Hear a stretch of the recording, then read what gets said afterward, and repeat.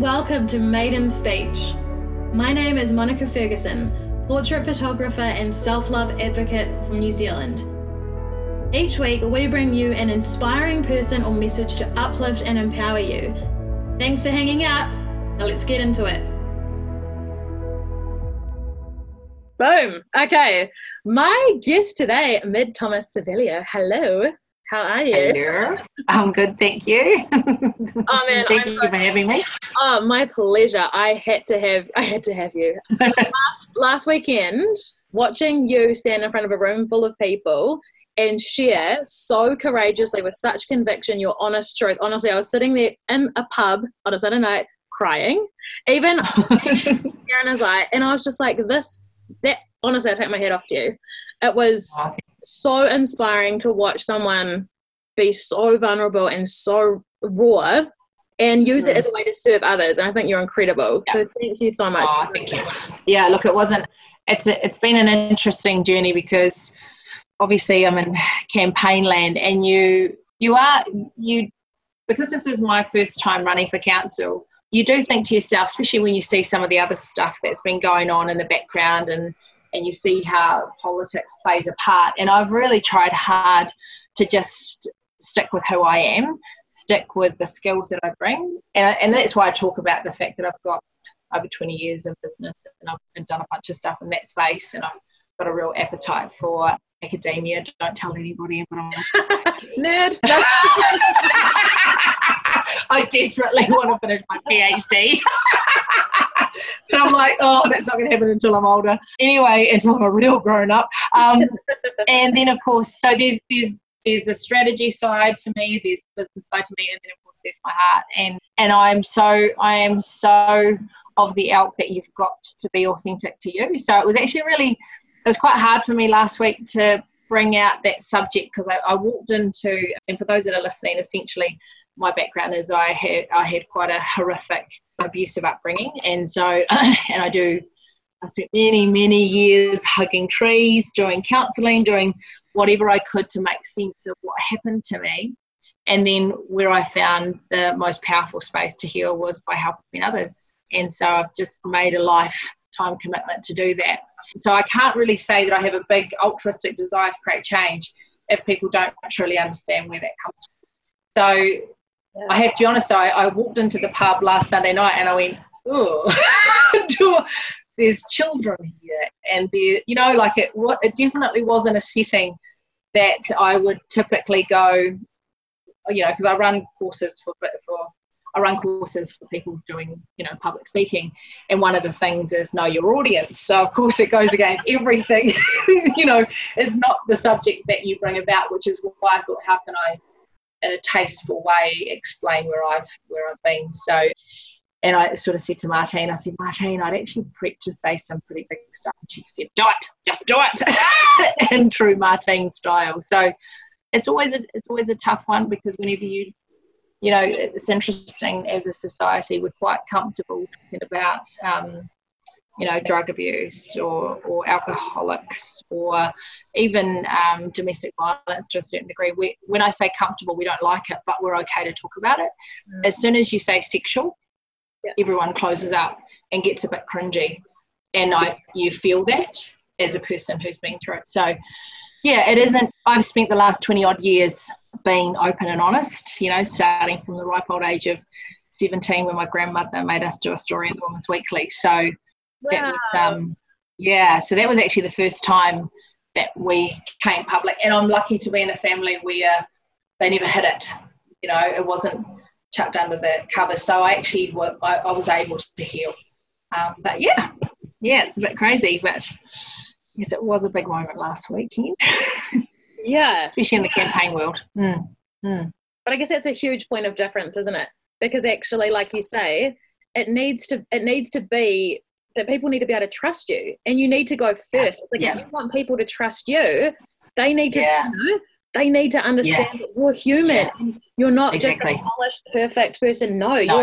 You're coming from years of experience, and you understand what's going on in the community, because honestly, the conversations that I get to have on here, it's like all the stuff that people are dealing with, and we're just not talking about it. And yet it's a massive problem, and like I know. Mental Health Awareness Week this week, and looking at our stats even from last year to this year, and suicide has gone up 13% in New Zealand in 1 year. Yeah. And it's like, why? Like, there's something wrong. Like, why can't we just open up dialogues? Exactly. And I think that for me is, I've heard a lot of people say in their campaigning journey that they want to, they want to increase, work on the inequities, they want to help when it comes to suicide, they want to do all this stuff. First piece to it is being authentic in relationship to your own experience in that space. And I'm not saying that you have to have experience in that space to be able to help it, but what I am saying is when you understand, somebody once said to me, how did you end up where you ended up? And what I mean by that is I could have easily been part of the 97% that don't get through. How did you get to the other side?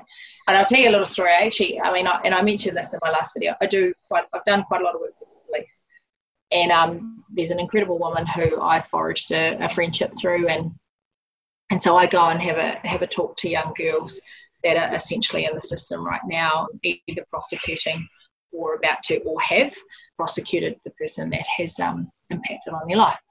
Anyway, she organised for me to go and visit a young girl at Arohata prison.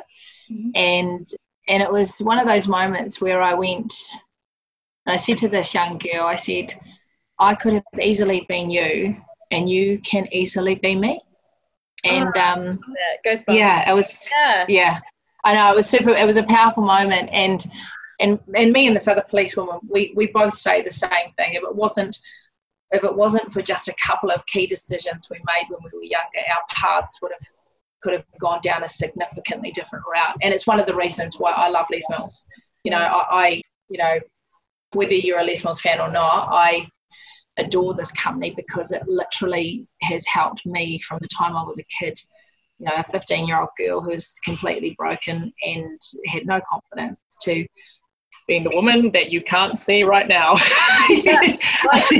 No one else can. Yeah. If I hadn't had that stable thing in my life, and for me it was Les Mills. For other people it might be religion. For others it might be family. As long as there is just a thing that just keeps you like a little rock through the tough times, you end up coming back into the right space. So there's been some powerful moments like that for me, and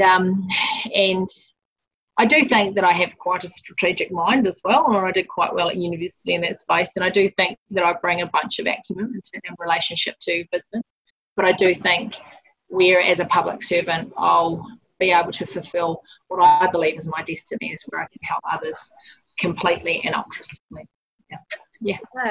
Cool. So what kind of work are you doing at the moment in terms of volunteer work and that sort of thing? So it's mostly with the police. In fact, it's all with the police, to be fair. So it's a program. Basically what happens is they take these young girls away, and it's a 3-day program. And during that program, I come in and I tell my story. But how I unfold the story is I tell them about my amazing life today. So, I've got a husband. That's always a good start. I've got some children who are very beautiful and wonderful. And I've had an incredible career with Les Mills, travelled the world. I've got a couple of successful businesses that my husband runs, and I've got a partner in another business. So I've done all these really cool things. And basically I make myself sound pretty goddamn awesome, to be fair.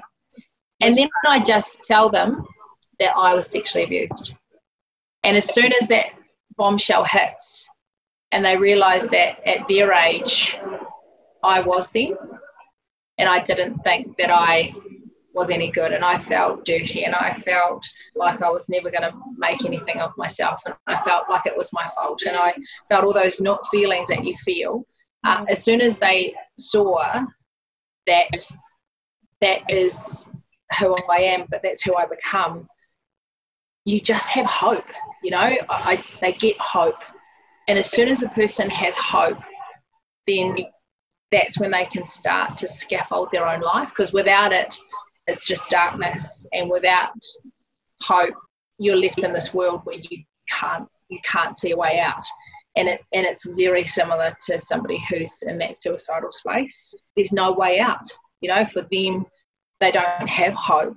And I guess, when I think about my journey, it's been that one person that said, Mid, I believe in you, or Mid, I know you can do this, or Mid, you've got the capability, or Mid, I know that you'll be able to work through this, or my husband, who has just sporadically through my life just been a rock that has just been this immobile rock that, good or bad, through the hard and the easy times, he was there. So I guess that's part of it. And then I've also done a few talks to some young children who'd been on the wrong side of the law, and they'd done some things that meant that they were making some bad decisions in their life. And I guess when I'm in those spaces, I don't have any judgment on them.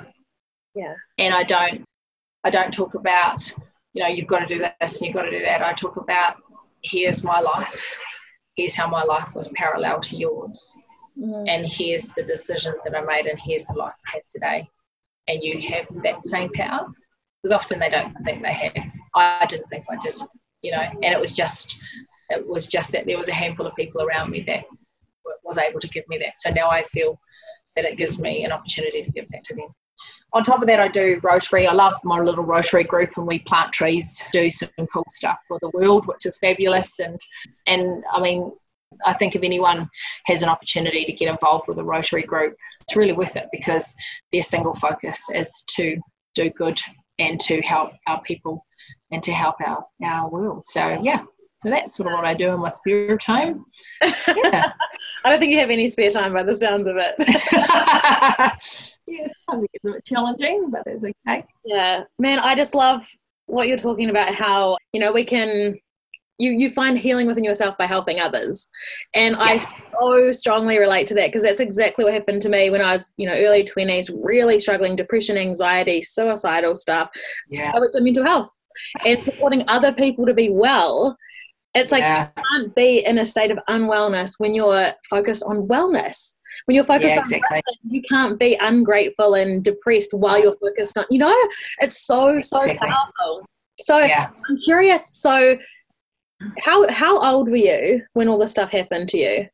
So I was 8. Well, there was probably a few things that happened when I was younger, but 8 is probably my first real memory of what happened to me. And it was my adopted father that did what he did to me.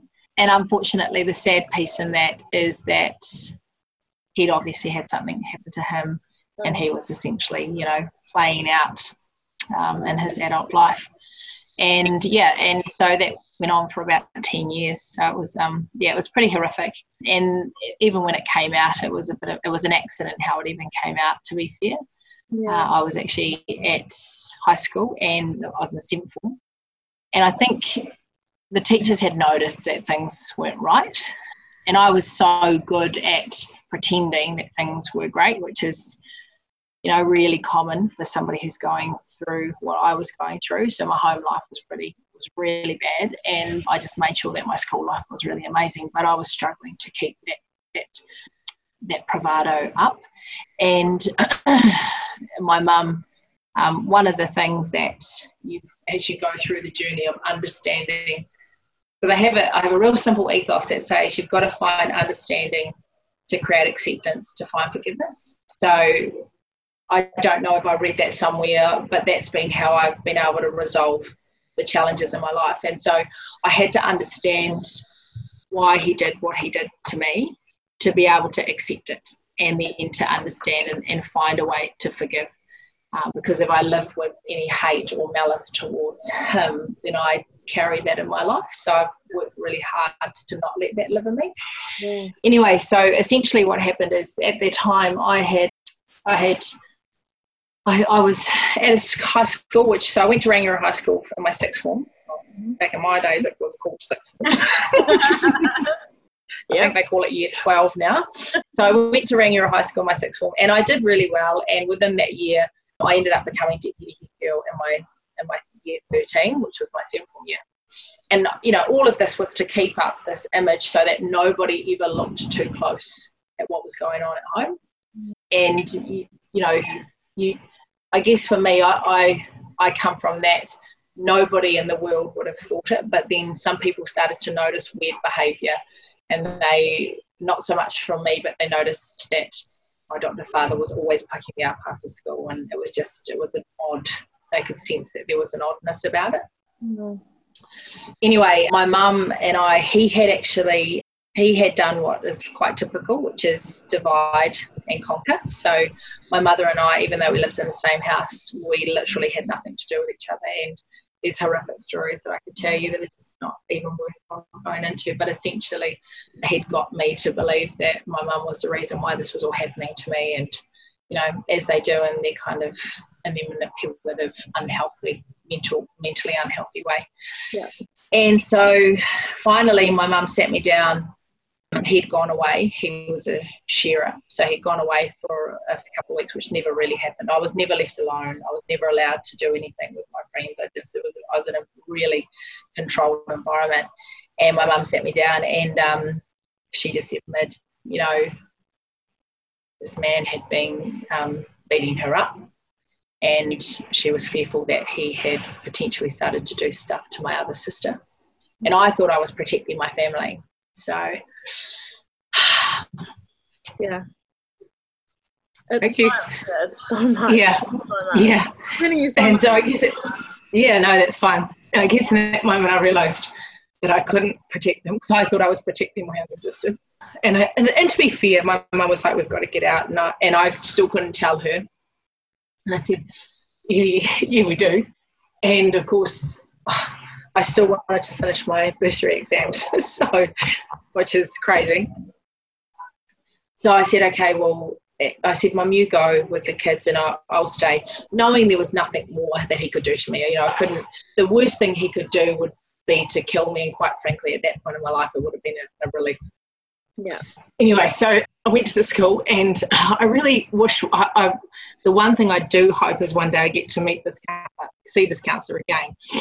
I went to the school, and as I did, I put on my normal, you know, bravado, here's my story that the world will believe. And essentially I went to my form teacher and I said, "Oh, listen, my mum's just disclosed to me some stuff, and I'll need to move to Wellington with my family. Can I sit my bursary exams in Wellington?" Because they were only a month away. And anyway, so what ended up happening was waving at people as they go past the door, and I'm trying not to cry.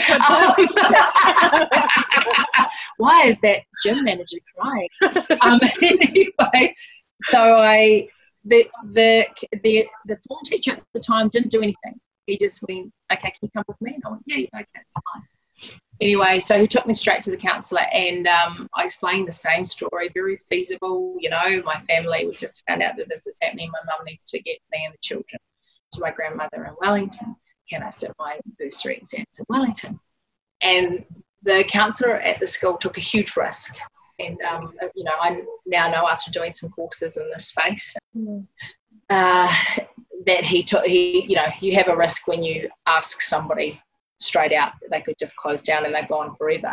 But in this instance, he asked me, and it caught me so off guard because I thought that my story was really feasible, that I just broke down, and he just came out and said, "Is your father sexually abusing you?" And I bawled and cried, and then of course, because it happened at school, the rest sort of takes care of itself. My mum was amazing. She never blamed me once, and that's huge, you know, and that's really hard. And I've seen my mum suffer quite a bit. Anyway, long story short, fortunately or unfortunately for me, my abuser admitted to everything, and he was prosecuted and got sentenced for 10 years for what he did to me. Yeah. And to be fair, it was, once you're out of it, the hard piecing your life back together afterwards. So there was a relief that I wasn't living this life anymore, but then it was trying to figure out how I live a life after it, because it's all that I knew.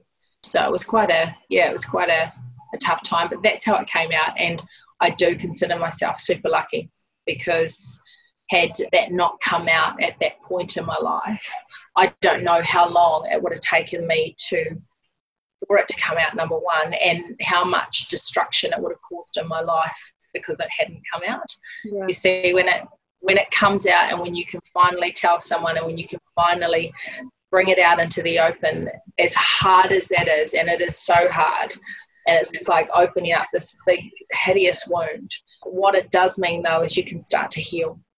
Yeah.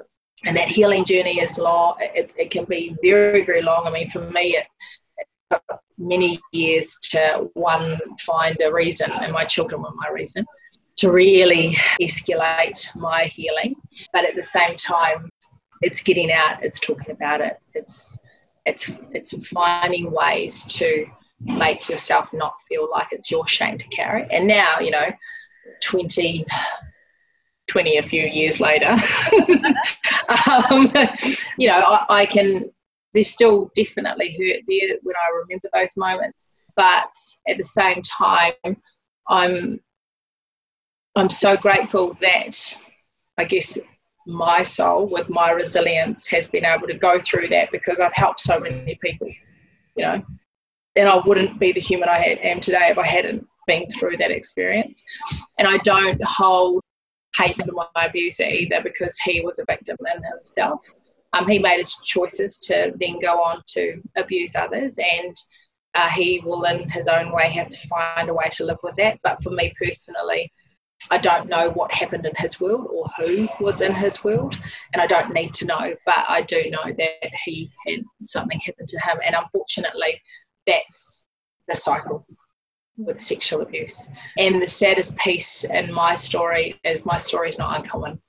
So 1 in 3 girls in New Zealand and 1 in 4 boys, and those are of people who have come forward. That's not people that haven't come forward. Yeah. So it's a story that has to be told, and it's something that we have to do something about. And it's not incarcerating people, it's not hurting more, it's actually finding ways to educate and help young people understand what is right, what is wrong, and then at the same time giving people the power to be able to talk about it. And that's why I've committed to saying what I've been through, because if I don't say what I've been through, and like if you walk into if you come across a person and they've had some challenges in their life, and they say, oh yeah, my mum was an alcoholic, people are like, oh, that must be hard for you, but it's not awkward. And like I said at the beginning, but if you go into a conversation, you go, oh yeah, no, my dad, or my mum or my auntie or my uncle, yeah, they sexually abused me. You just don't have those conversations. People don't feel comfortable. And I'm not saying that you should, but I am saying that in order for the shame to go, we've got to, as a society, actually accept that this stuff is happening, and then make a commitment to try and help it heal. And the only way to heal that kind of stuff is to actually bring it out in the open. Because as soon as it's out in the open, people have to heal. So yeah, it's a tough one. It's a real tough one. And someone once said to me, because a friend of mine, she goes, oh man, you just attract all the people that have been sexually abused. And I was like, no, it's just that I am open about it, and I give them permission to have a voice, because they're all the people that are around you right now. They just don't feel that they can say anything to you, or worse than that, they don't think it's that bad, or it's just, I'll get over it, or it just happened, I was a little bit intoxicated, I was a little bit drunk, I was partly my fault, or all of those stories that are played out in young people today. And I hear it and I'm like, oh, it's just not, in today's world we should be better than what we are, So yeah,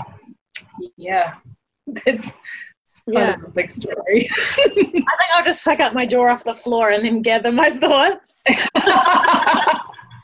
I mean, it's massive, but that's so true. Like, the thing is, and I love that example about you attracting everyone, because honestly, even since I started talking about things like self-worth, depression, anxiety, everyone's just starting to talk to me about it, because it's like you just take off the taboo, you take off the stigma. It's like we all struggle with stuff, let's just talk about it.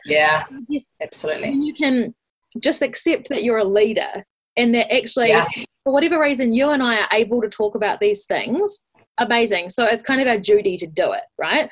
And then I think, so what's interesting, and I just keep thinking about listening to you, I just keep thinking vulnerability, like how Yeah, and just watching you the other night, honestly, just how courageous to put yourself in that such a vulnerable state. And like you say, because if you had like stood up and said, man, I struggled with depression and anxiety, people would have gone, oh yeah. But no, sexual abuse, it's like no one knows what to do, right? Like no one knows what to do. They don't. Everyone gets all awkward. You want to hug? Like how can I? Yeah. But that's so true that even now we're getting to the point, I guess, in our society where we have these movements around mental health and stuff like that, where it's becoming acceptable to talk about, I'm really struggling with anxiety. I am hope and all that kind of stuff. But this is such an eye-opening conversation because that's it. What is it for people who have been through this experience? How can we make it more acceptable? How can we make it safe for people to have a conversation? Where do they go? You know? Exactly. And that is the hard piece because, I mean, there's, obviously there's your normal route. There's, go to your doctor, but, go to a professional. And then there's a whole bunch of services that obviously is in there to support victims. And there's plenty of services. And there's victim support groups and there's a lot of stuff that you can do. But it does feel like, and I'll give you an example. I used to do counselling in Wellington, so I saw a counsellor, and of course, because it's all ACC accredited, so you can only go to a certain counsellor, which is fine. And this lady was lovely. So I taught group fitness at Taranaki Street. So I was a group fitness. I've been, with Les Mills forever. So I was teaching a class at Taranaki Street. This is when I was like early 20s, and I was back in those days. I was, quite a strong, athletic young lassie, and come on. Well, I had way better knees back in those days. And I literally would go into Taranaki Street and I'd go and teach my classes, and people would see me as this amazing instructor that would teach these amazing body attack classes, and everyone would be inspired and have a great workout. And then I would just quietly and try and see if anyone could see me, and I'd crawl into the next door and hope that nobody saw me going into the counsellor, because I still felt so shameful about that.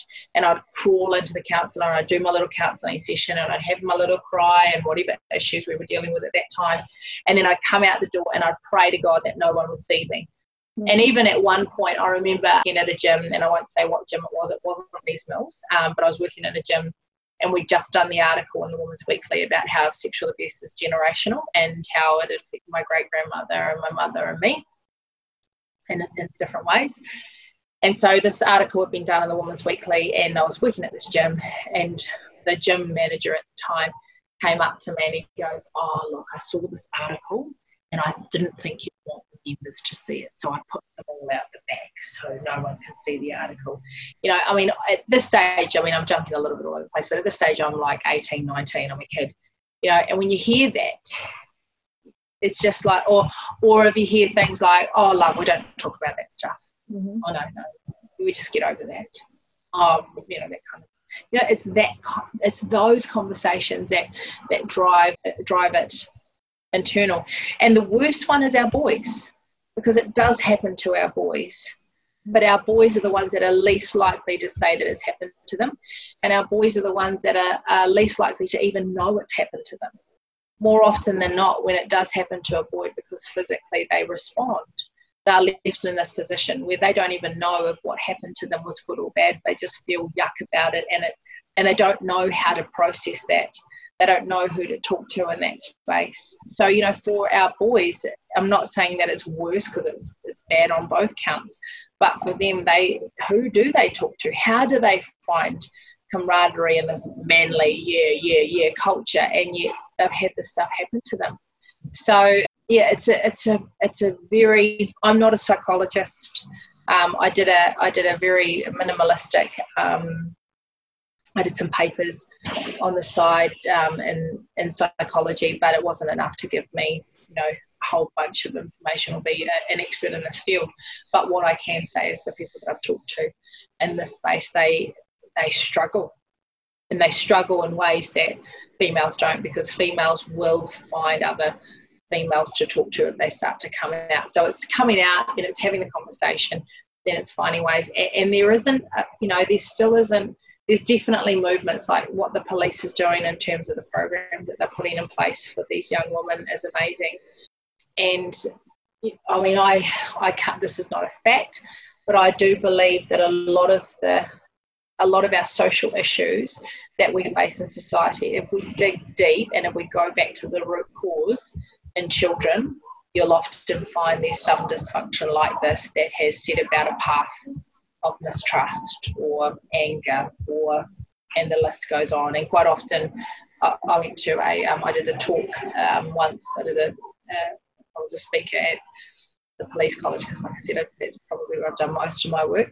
And they had me there. I was the victim person, and then they had somebody who was the perpetrator and his side of the story as well. And part of his story was, he was a reformed perpetrator, and I think he had beaten his wife, and he was very angry and had some real violent tendencies. But even in his story, he goes, what people forget is that I was once a victim first. Yeah. So he was sexually abused, he had been beaten. He was a victim before he was an angry guy. And then he just became, his behaviour, his domestic violence was off the back of this stuff here. And you actually find, so I sometimes think we look at the surface issues, but we're not looking at the root cause. Yeah. And if we actually go a bit deeper, we'll find that there's a whole bunch of other stuff in there that, and we try to fix this problem without truly understanding the complexities of the actual issue that each person is facing. And I know how complex my issues have been and how I've had to deal with multitude of issues over the years, from trust through to my own sexuality, through to figuring out, what boundaries even look like in that space, figuring out how do I even have the conversation with my children about this stuff, and then how do I not become that weird overprotective parent, and then why is it that I can't have a proper relationship, all of those things that you suffer from when you've been through, when somebody who you're supposed to trust takes advantage of you. So yeah, it's a huge, and I don't think that if I'm to get onto council tomorrow that I'm going to be able to fix all those things in the DHB, but I definitely know that if I at least start to move in that space, then I'll have an opportunity to start conversations and to see what we can do and where we can go in that space, and I'll have an opportunity to do that, and it's a lifelong passion for me. So it's not something I'm going to stop tomorrow. So yeah, one way or another. Yeah. So in your dream scenario, what would you love to see happen for victims? In my dream scenario, what I'd love for victims is for them to not feel like a victim. Yeah. Yeah. And for them to feel like they can live and deserve the life of their dreams. I've watched my grandmother, who has had moments of being really strong, but essentially has lived quite a victim life. My mother's lived a victim life. And it's been the reason why I've tried so hard to not live that life and to live a strong life. And, it's the reason why I do things like I meditate as much as I can to keep the way that I think positive, and when I am having to deal with issues or when I've got stuff that's come up in my world, I work really hard to understand them, and I guess you work 10 times as hard to understand the issues because you need to, just because if you don't, it could significantly affect you. I was raised a Catholic, so I'm still a Catholic, and I'm not a very good practicing Catholic, but I do, I was, it was my faith that probably helped me through the really tough times when I was younger. But it's the single reason why I didn't try and commit suicide when I was younger, because I was so, I was such a believer in the Catholic faith that I thought, oh God, if I commit suicide, I'm going to go to hell, and I'm already living in hell. I don't want to go somewhere else. So it was the only thing that actually kept me alive all those years, because to be honest with you, as a victim, you just don't feel like you're worth anything. You don't feel like you have a reason. And most people feel like that generally when they're young. So they're like, oh, what's my purpose? Where do I go? How do I do it? It's really hard for them. Just being a teenager is hard layer in abuse, layer in trust issues, layer in poverty, layer in all of those things, and you've got a recipe, you've got a disaster happening. Now, I had, fortunately, whether people believe in God or not, I had God, I prayed and I prayed and I prayed and I prayed and I prayed. Yeah, and it worked, in the end. So, yeah. So I always have that thing that I go back to. And like I said, I'm not a very good practicing Catholic at all. In fact, to be fair, I normally only attend church on Jesus' birthday. But it was definitely the thing that got me through it. And it scares me because that's what helped me when I was younger. But I look at young people today and there's so many that don't have a faith. And I'm not saying that you have to be religious, but just have a belief that there's something bigger and greater than you that you can attach yourself to, that you can trust in, whether it be the universe, whether it be, you're a Buddhist or a Muslim or whatever it might be. It's just that it's some of our young people that are lost because they just don't have a thing that sits outside of them. They think their world is their world and that's it. And there's just so much more to our world. Well, there's so much more we don't even understand. So, Yeah. Yes, I could talk for Africa and back again. I love this stuff. And honestly, this is a topic that I am very interested in as well, because same for you, this was a massive part of my healing journey, was having faith.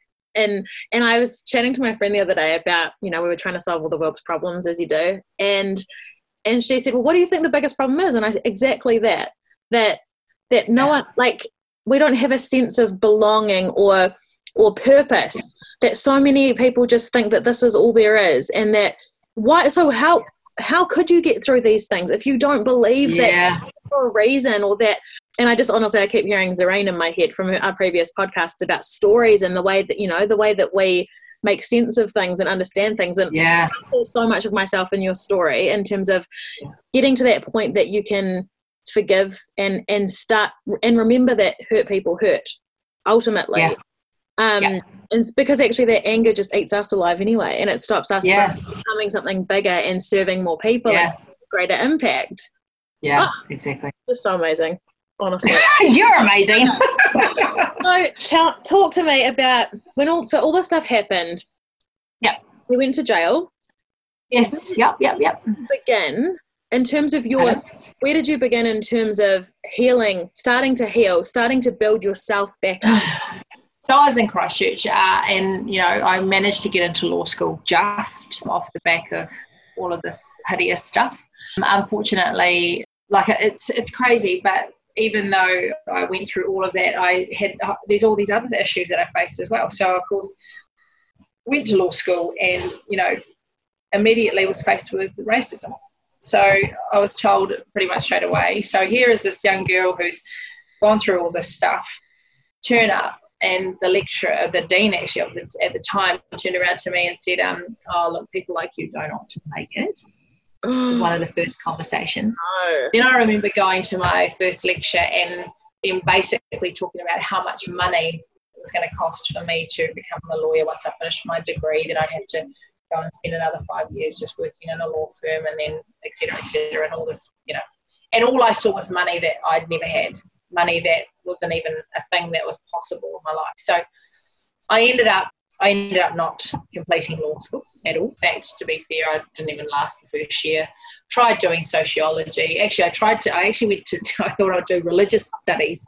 Well, that was stupid because it was like telling somebody that Santa wasn't real, and I really didn't enjoy that at all. So because it was the academic side of religious studies, was basically pulling the Bible to bits and back again. So that wasn't fun for me at all. So very bad subject choice.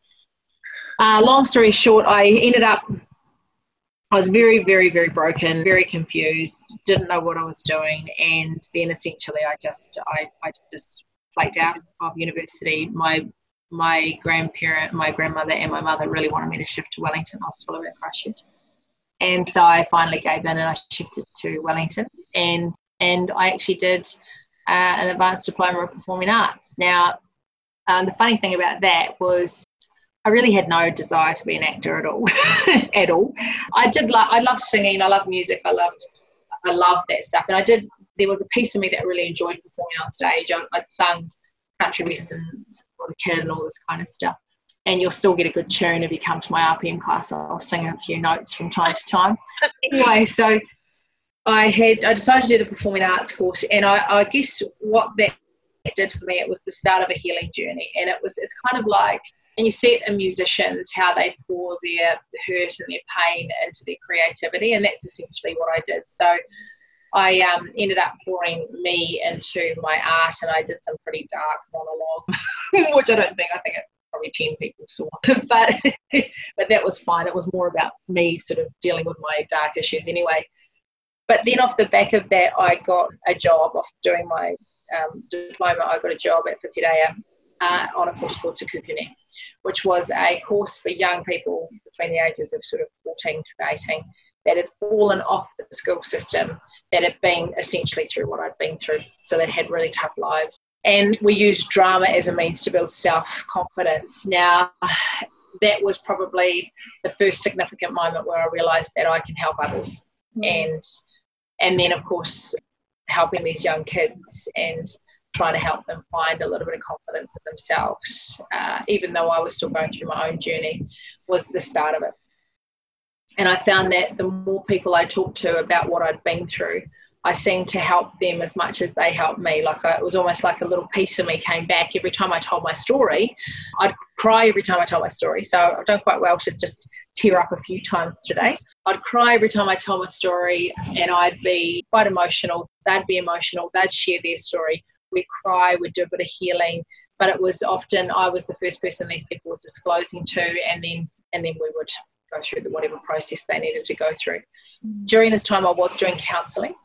I also read, funnily enough, the Celestine Prophecy, so I decided to hug trees just a little bit. So hug trees and get energy from trees rather than energy from humans, rather than fight and take energy off one another, give energy to each other by, allowing us to be part of this amazing universe. So I did. So I kind of, even though I was following traditional healing things like counselling, I was also trying alternative ways to figure out things. And then on top of that, meditation and that kind of mindfulness was not a thing 20 something years ago.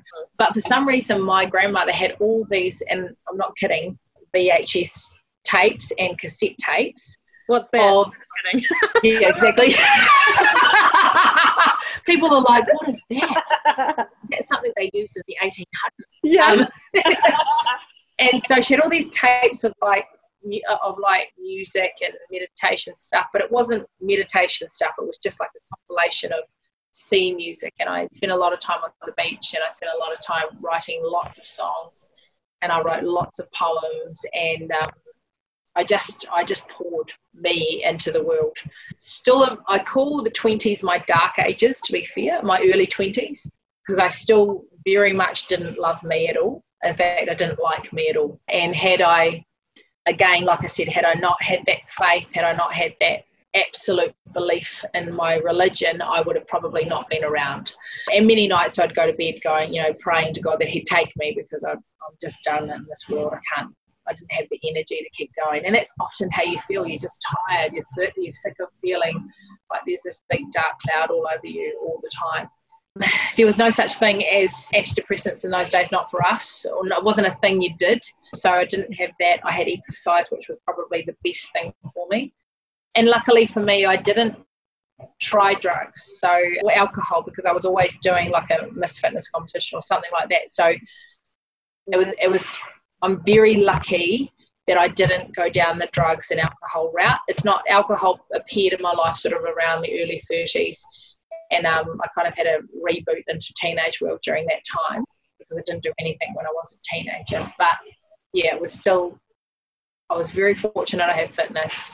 I was fortunate that I had people around me that allowed me to disclose, and I committed to trying to work on myself, even though I was in these dark days. And then, to be fair, the biggest thing that happened to me is I got pregnant at 24, and it wasn't by no means a planned pregnancy. It was a whoops, what just happened? And then what just happened was twins. Yeah. So, whoops, twins. Okay, good. It was definitely a bigger plan for me. So I had my children when I was 25, and they literally were my decisive moment. That was my turning point. And yeah, I always say this to them, and they're like, "Oh my God, Mum, you're so weird." I'm like, you guys saved my life, because it's at that moment I went, I want my children to have everything I have. Yeah. And so, yeah. And, you know, I'm pretty lucky to have 2 great kids, and yeah, I love them dearly, and they're now 19. So, and it was actually having them that I went, this is my reason. I just went on a really massive journey to get myself right, and I did whatever it took to get myself right. And I made decisions that I might not have made in relationship to getting, and always thinking in my head, I've got to work through my stuff. I've got to believe in me. I've got to find a way to mentally shape my mind so that it's strong, it's resilient, and it empowers and inspires others. And that's just, and even now it's what's dictated my journey. You know, I always go, oh, look, here's a really scary thing. Oh, that must mean I have to do it. I don't go, here's a really, yeah. And it's, you know, and it was the same with the council. Like, even going for the council, I kind of was like, oh, do I do this? And everything in me screamed yes, even though I was, you know, I had to make the decision to not be with Les Mills, which broke my heart. But I knew that if I'm to truly fulfill my potential, then it's these moments in time that you've got to forage. So I've always said to my children, essentially, live your life to the fullest, fulfill your potential, whatever that looks like. And it doesn't matter if your potential means that you are, you know, whatever in life it is, as long as you're happy and you find fullness in it, and you're okay to make mistakes. So, so that's kind of the journey's been long, and there's always been significant moments throughout my life, but the things that keep bringing me back to me is I always seek understanding, and that's probably the powerful piece for me, because when you understand something, the good, the bad, and the ugly, when you actually understand an issue in its entirety, then you can actually create acceptance around it. You can go, okay, well, that makes sense as to why that person has behaved that way. And it's no different. People are asking me questions around council, and I'm saying exactly the same thing.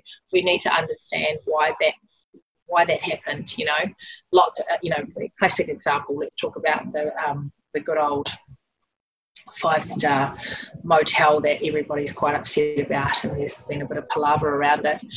You know, my first thing is understand that issue. Why was it that the council decided to buy that land in the first place? What was the purpose behind that? Because I'm sure they didn't all set out to just spend ratepayers' money willy-nilly. I don't think that's the intention of council at all. I think the intention would have been that they wanted to rejuvenate our economy, and by doing that, having a 5-star hotel in conjunction with the event centre really nicely. Now, unfortunately, it didn't roll out the way they wanted it to, which has led to the issues that we've got today. But it is about understanding it from the very beginning. And I guess because I've had to understand issues, really highly complex human issues that are in relationship to me, it's been actually what's helped me be really successful in my career, because that's the first thing I do.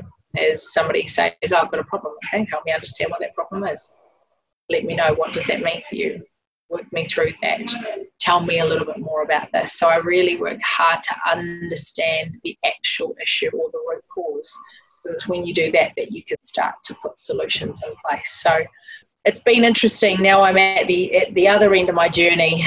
All of these skills that I've learned through dealing with an abusive upbringing have actually been the powerhouse behind what's catapulted my business careers, and it's what's catapulted my ability to make strong decisions. And it's, you know, because of what I've been through, this is really ugly stuff. So, you know, we have a 20K problem here, or we have a $20 million problem here. It doesn't matter. We just have to go through a similar process, understand the issue. What are we trying to achieve? What's the outcome? How do we get there? Okay, well, let's do that. Cool, yay. And then it's just a matter of process. Saying exactly the same ethos I've used at this gym when I first got here. There was lots of issues. Staff felt unloved, members didn't enjoy the place. There was, a feeling that this place wasn't looked after. And so the first thing was, where's the big issue? And let's start with staff. Let's make staff feel valued and engaged.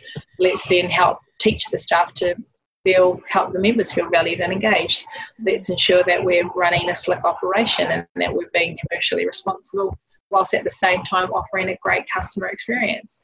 So it wasn't, I went, right, let's get commercially savvy and have a great customer experience. I went, what's the actual problem? The problem starts with the staff. The staff are unhappy.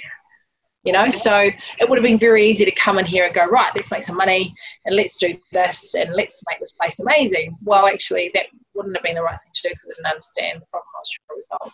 So it's an interesting, it's a very long-winded way of describing what I've been through over many years, but I kind of, if I was to summarize it, I kind of go dark ages where there's just lots of pain, and then there's an awakening when I had my children. Then there's this whole area of dissemination where you're just constantly trying to figure things out and you're constantly trying to piece things together, and that's the exploration, understanding space, then the acceptance, and then the move through. And that's exactly the same process that you use in any complex problems, So so it's been a really interesting time for me, and it's why people will say, oh, how are you feeling? And I'm like, oh, I'm great, I'm good, because I generally am good. There isn't a moment where I go, oh, I can't deal with this, or if I am struggling with stuff, I've got a process to go through to help me understand and unpack me, or I've got support structures in place to help me work through those things. Yeah. And worst case scenario, a good glass of Chardonnay doesn't go astray either. That's top tip, Chardonnay. You heard it here first. Yeah. So funny. My friends will be going, yes, this is true. But yeah. Okay. Yes. Wow. This has been amazing. Amazing. Thank you so much for sharing with such honesty. Yeah. Now, I'd love it if you want to let us know where we can find you and support you, how we can support you on your journey. Oh, look, right now, I guess the biggest thing you could do to support me would be to vote, which would be fantastic. And I guess, and I better talk a little bit on what I stand for so people just don't go, oh, that's the abused Phil. Yeah. Okay, good. It's not a great brand. But I guess what I would love the constituents of the city to understand is essentially there are some things in terms of Melling, the walkways over in Eastbourne, anything that's central government orientated. My stand on that is we just have to continue to lobby. We have to continue to really push our regional council to really drive what it is that we need from central government. And I think that the current council has probably done a bloody good job in that space, to be fair, because we wouldn't have got the consent to go ahead with Melling. So in relationship to those major issues, that's where I stand in that space. There are definitely some issues that belong at central government. And I think if local government try and resolve it, all we do is we use resources that could be going to things that they should be going to. And local resources should go to local infrastructure, is my opinion in that space. And infrastructure in terms of making sure that we've got our basics right. I do think that we need to ensure that anything that's a flood risk gets sorted out straight away. I think that's absolutely important, and Melling was a big piece in that. Nainai Pool, look, I'm going to be brutally honest, it's going to happen, like it's just going to happen. And I had a look at some financial reports as you do, because everything's public, so you can find out anything yourself. You just have to be bothered wading through pages and pages and pages of stuff. But essentially what I discovered was there's $8 million that's in CapEx right now for Nainai Pool, and that's being deployed into OpEx. Now, from a business perspective, basically that means that $8 million that was supposed to be spent on probably would have been repairs and maintenance and upgrades to Nainai Pool has now been taken out of facility spend. So that would be like, for example, I'd put money into CapEx to rebuild our studio down here. Now that CapEx money has been deployed to operations. So as soon as that happens, my business brain goes, well, that means that they're going to be scoping out and figuring out what's the best way to move forward, whether they rebuild or build new. So that'll be the real question. It's not whether or not Nainai Pool's going to happen. Nainai Pool will happen, and that's my that's my 2 cents worth. The question that the incoming council is going to have to make is, are they going to rebuild? And the figures around that are a 30 million to a 60 million all built new. Remembering that people talk about, it's just going to mean our rates go up, et cetera, et cetera. That's not actually the case. We're actually this council is actually in a good position in relationship to debt and what they can borrow against. And that'll be taken over a period of time. And it should be taken over a period of time, because it's going to be the periods of people that actually use that facility. So it makes sense that they have a responsibility piece in the commercial space. So that's that one. When it comes to the clean fill and Wainui clean fill, when it comes to the issues in relationship, well, not issues, but the fact that there's been comments around taking the funds from the Stokes Valley, or the Silverstream, landfill, and ring fencing that to then go into environmental ring fencing the profits. Those are all interesting things. I think in Wainui, what the council has to be better at is they've got to be better at talking to the community. There's got to be more transparency around how they do things.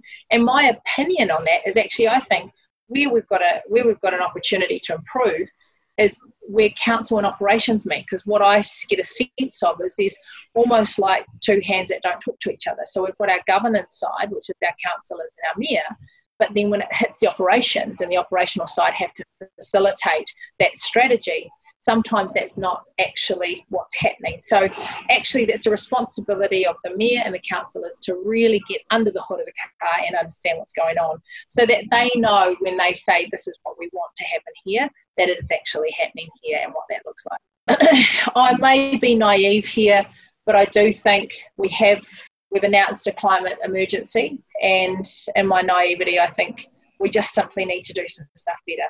And I think we need to role model better behaviour from council. And then that role modelling needs to then go through into individuals taking responsibility for their stance in that space, from their own recycling, from their own choosing what plastics they use, and just being really clear around how we are impacting on the environment. And even for me, I look at all the stuff, I go, oh gosh, look at all this plastic, stop it. But then at the same time, I think to myself, actually, we need to, it's not just plastic, it's methane. We've got to be more considerate around what we're doing there. We do need to think about public transport as a thing. And I'm one of the world's worst, how often am I driving around my car? So all of those things are, I don't know what that will end up looking like, but it's something we have to do. So where do I stand wholeheartedly? And then, of course, the DHB side of things, please vote me in on the DHB. I have talked about all the stuff that's driving me to help in this space, and then top that off with a fitness background for 20 years where I've been working at the cold face of helping people make change physically. And that's really hard. That's so hard to create good healthy lifestyle for people. Yeah. So please just let me on the DHB. I really want to be there.